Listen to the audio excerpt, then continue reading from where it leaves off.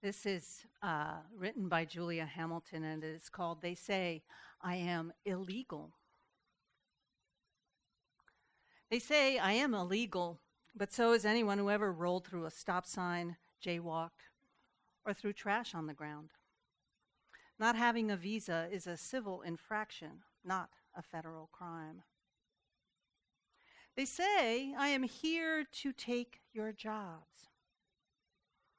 But the jobs are often backbreaking and underpaid, and we are exploited by those who could never find a U.S. citizen to work under such conditions. They say that I bring drugs and crime with me, but it is U.S. consumers buying the drugs and U.S. weapons in the hands of the desperate. They say I am here to live off the system. I pay taxes too, and yet I live in a shadow economy that denies me the benefits of a secure old age and medical care if I get hurt on the job. They say that English is the only language worth speaking. But the true heritage of the United States is diversity. And I add my words and my traditions to the culture that enriches us all. They say I'm here just to have my baby. But can you remember another mother who braved hardship and danger to bring her baby safely into this world?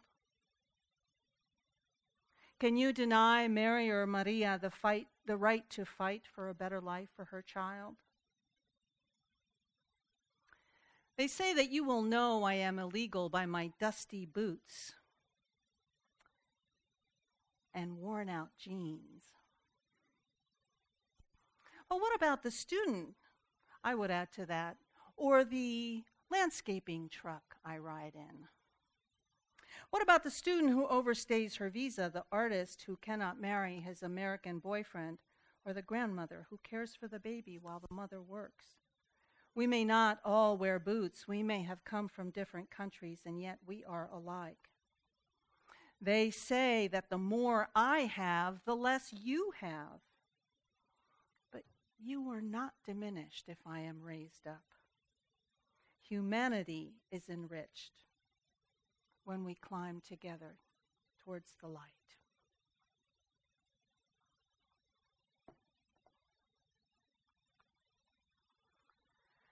So, when I leave here today,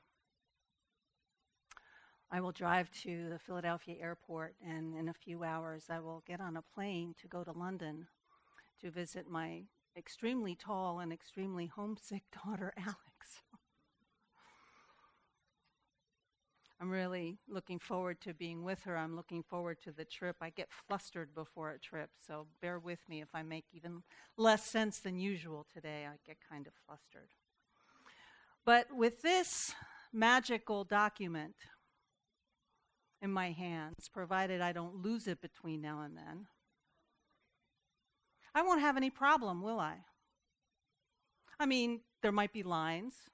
Heathrow can get pretty, crowded. I might run into some anti-American sentiment. The Brits, like folks from many countries, are not super happy with us right now. But with this magical document, no one will take me to a detention center.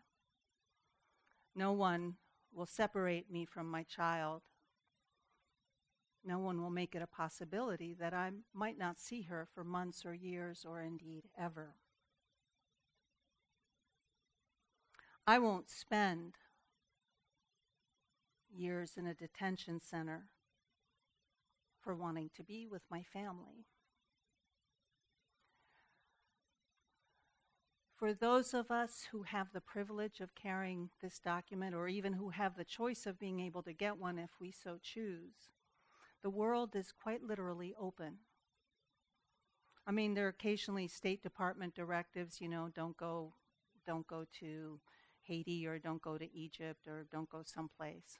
I've personally violated at least 2 of those directives, and I'm still here. But for the most part, there really are no restrictions on what we can do. And that my friends, makes it really difficult for us to imagine that it would be different for anyone else, which it is. It is dramatically and markedly different for the hundreds of millions of human beings who were not born in a wealthy, former colonizing nation. It's hard for us to imagine that freedom of movement is not a reality for the vast majority of the world's peoples. It's actually a form of injustice that we don't talk about very much, but it is very much built into the systems in which we live. And because it's hard for us to imagine, many of us believe that the way we don't know that these policies are laid out in such a way, and we believe that if only others did what we did, they would be legal or would not be undocumented. When suicide bombers hit the World Trade Center and the Pentagon, and what was the town? Stonyfield Township in Pennsylvania. It was a horribly murderous act that killed thousands of people and affected many thousands of others. And it destroyed, as you well know, it destroyed much property. But it also initiated an era of what had already been a climate of hatred towards individuals from certain countries in the world or certain regions into full-fledged persecution.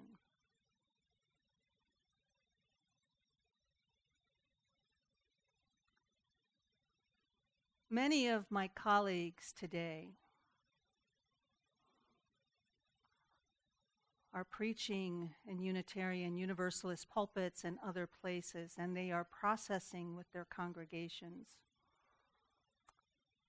the emotions and the fallout from our recent Supreme Court hearings, if you can call them that.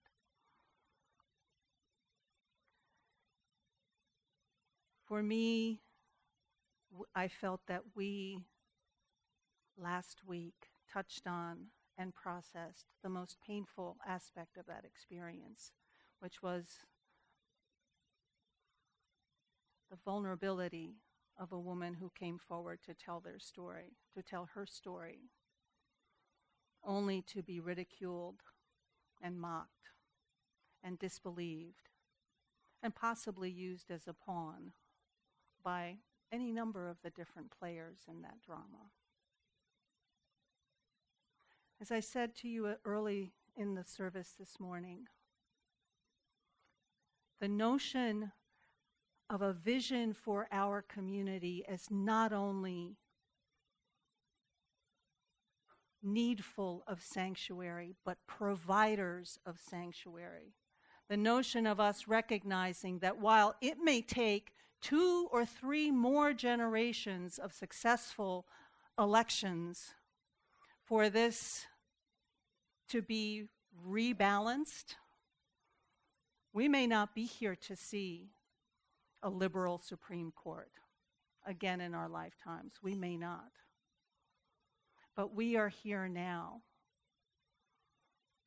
And we can move forward remembering that love is the doctrine of this church and service is its prayer. So I felt particularly called to share the story with you, to share the perspective with you of those whose entire life is colored by the fear of what the next knock on the door might mean.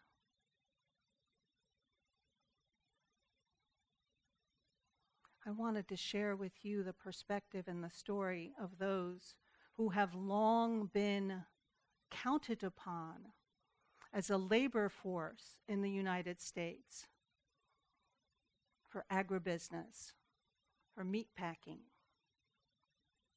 for construction. President George W. Bush, you may know this, after Hurricane Katrina devastated New Orleans, he waived the sanctions on employers who hired undocumented workers. Not that they're enforced very often, but he waived them. So hundreds and hundreds of thousands of undocumented workers were hired by construction companies in New Orleans to help rebuild the city. Because you see, a labor force that cannot get a visa, or if it receives a visa, cannot enter the path to becoming a citizen. A labor force that cannot advocate for even minimum wage or even half of minimum wage. A labor force that is not protected by labor safety regulations is the perfect labor force for an industry that wants to make a profit. A labor force that can be deported on the day before payday. There have been historically arrangements between agribusiness and ICE offices for raids to take place quite literally on the Thursday before payday. Payroll checks are due to be handed out on a Friday. Now, you may not believe me, or you may think that I'm being partisan, which I'm not. I urge you to learn with me and to become informed and to explore these issues with me.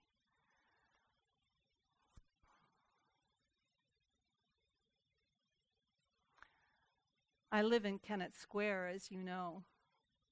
In Kennett, we have our own version of agribusiness in Kennett Square, which is the mushroom industry. We are the mushroom capital of the world, as our mushroom-shaped water tower proclaims. And as your nose will tell you if you drive through the area, yum, mushrooms.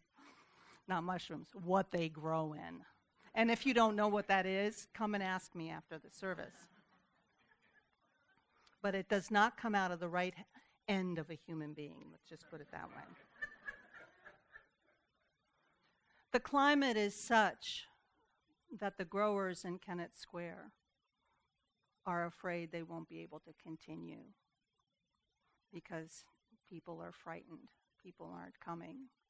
A town that has actually been revived by Latinx immigration, by new folks opening businesses, and I mean, it's a great town. If you ever come, have ice cream at La Michoacana. It's amazing. It's amazing.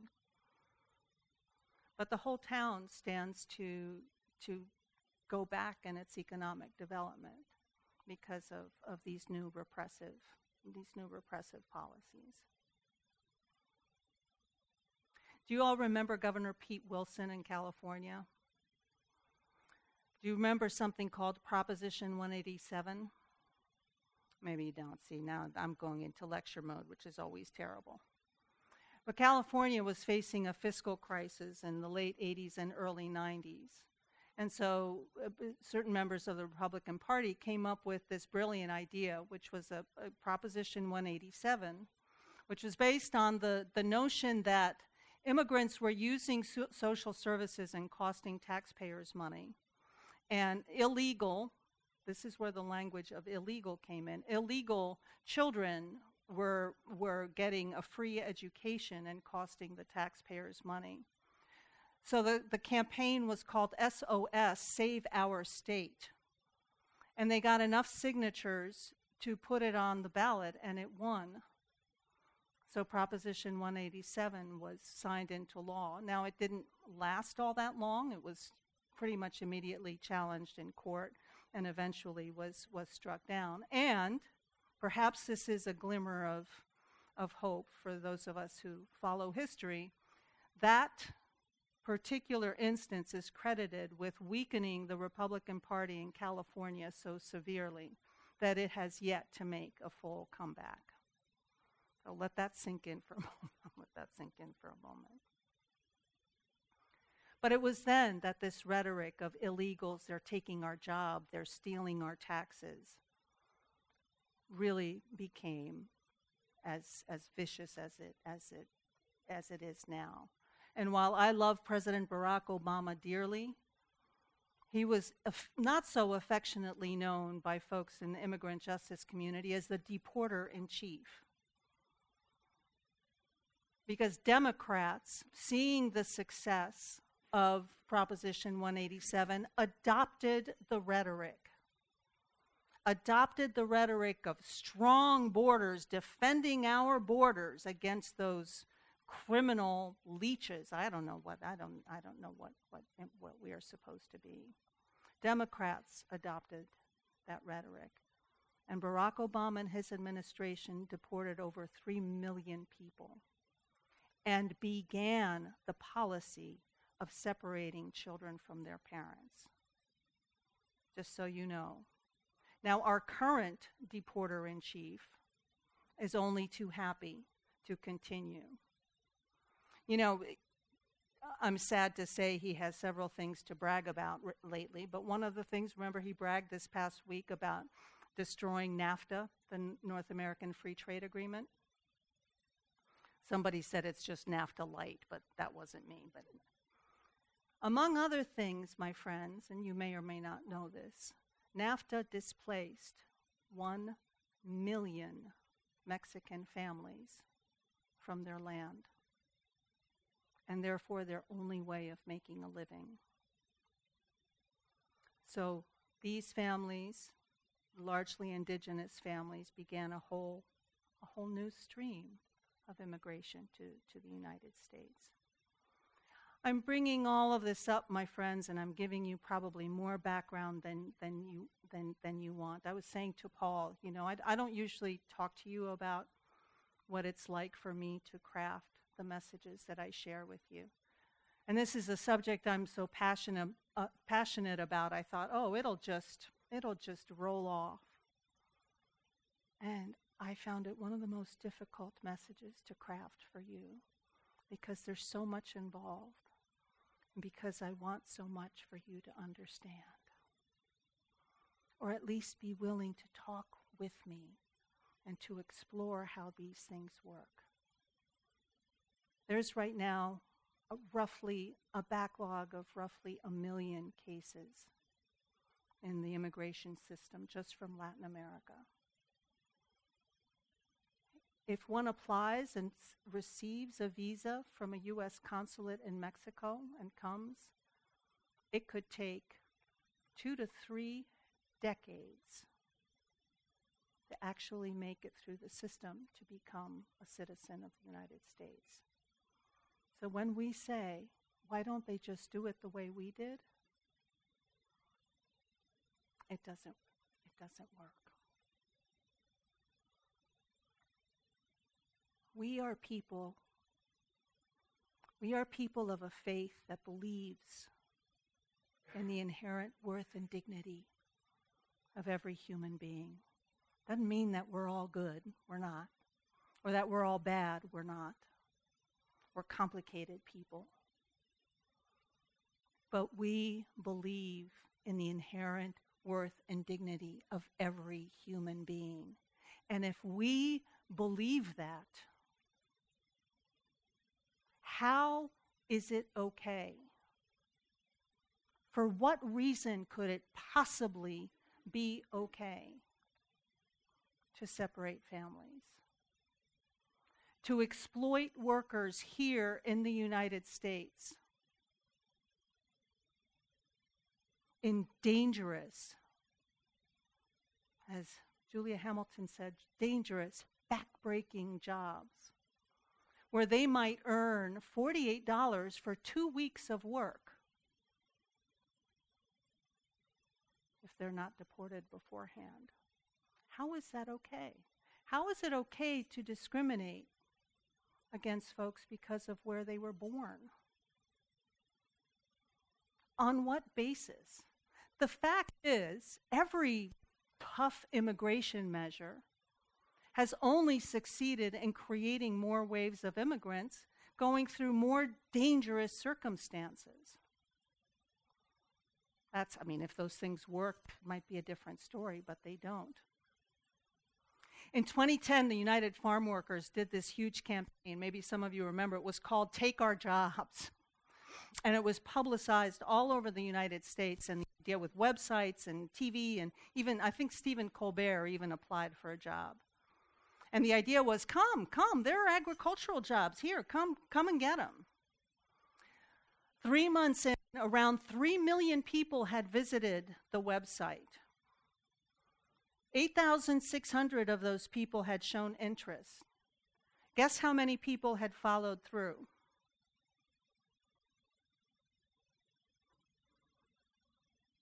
That's how many people wanted business in the agriculture sector. That's pretty amazing. So, my friends, bringing it back, and just forgive me if I'm more scattered or flustered than usual, please. Bringing it to who we choose to be, and yes, Bob, choosing to be singers is good. Choosing to be champions of one another. Choosing to be part of that tribe that has always existed but has never been named, that tribe in which no one is left out. Choosing to be people who stand in our faith and in our beliefs, even when those pieces of faith and those beliefs challenge our narrative of the way the world is. Because the way it is for most of us is not the way it is for most other human beings. I know you, I know us. I know we can accept this challenge. And I know that we can stay in the trenches for as long as we need to, because what is that song? We who believe in freedom cannot rest. You're lucky I'm not singing. My singing is about as good as my tap dancing. We will stay in the fight, and we will take care of one another, and we will listen to one another. And when we leave here today, I pray that we look at the world and say, how can I make sanctuary for you? Ashe. Blessed be, and amen.